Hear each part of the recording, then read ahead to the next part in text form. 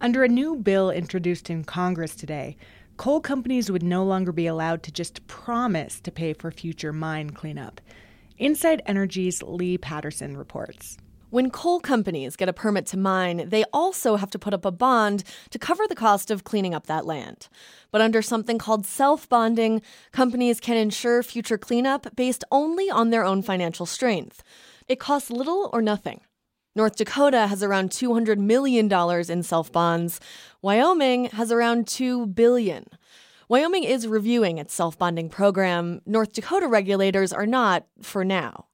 But as coal companies go bankrupt, the concern is that those costs could fall to the taxpayer.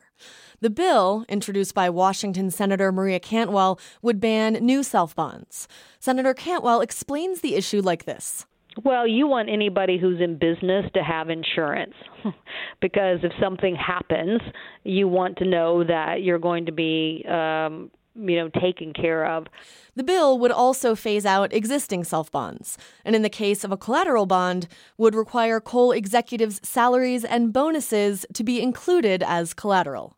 For Inside Energy, I'm Lee Patterson. For a handy cheat sheet showing you which states allow and don't allow self-bonding, check out our website, insideenergy.org.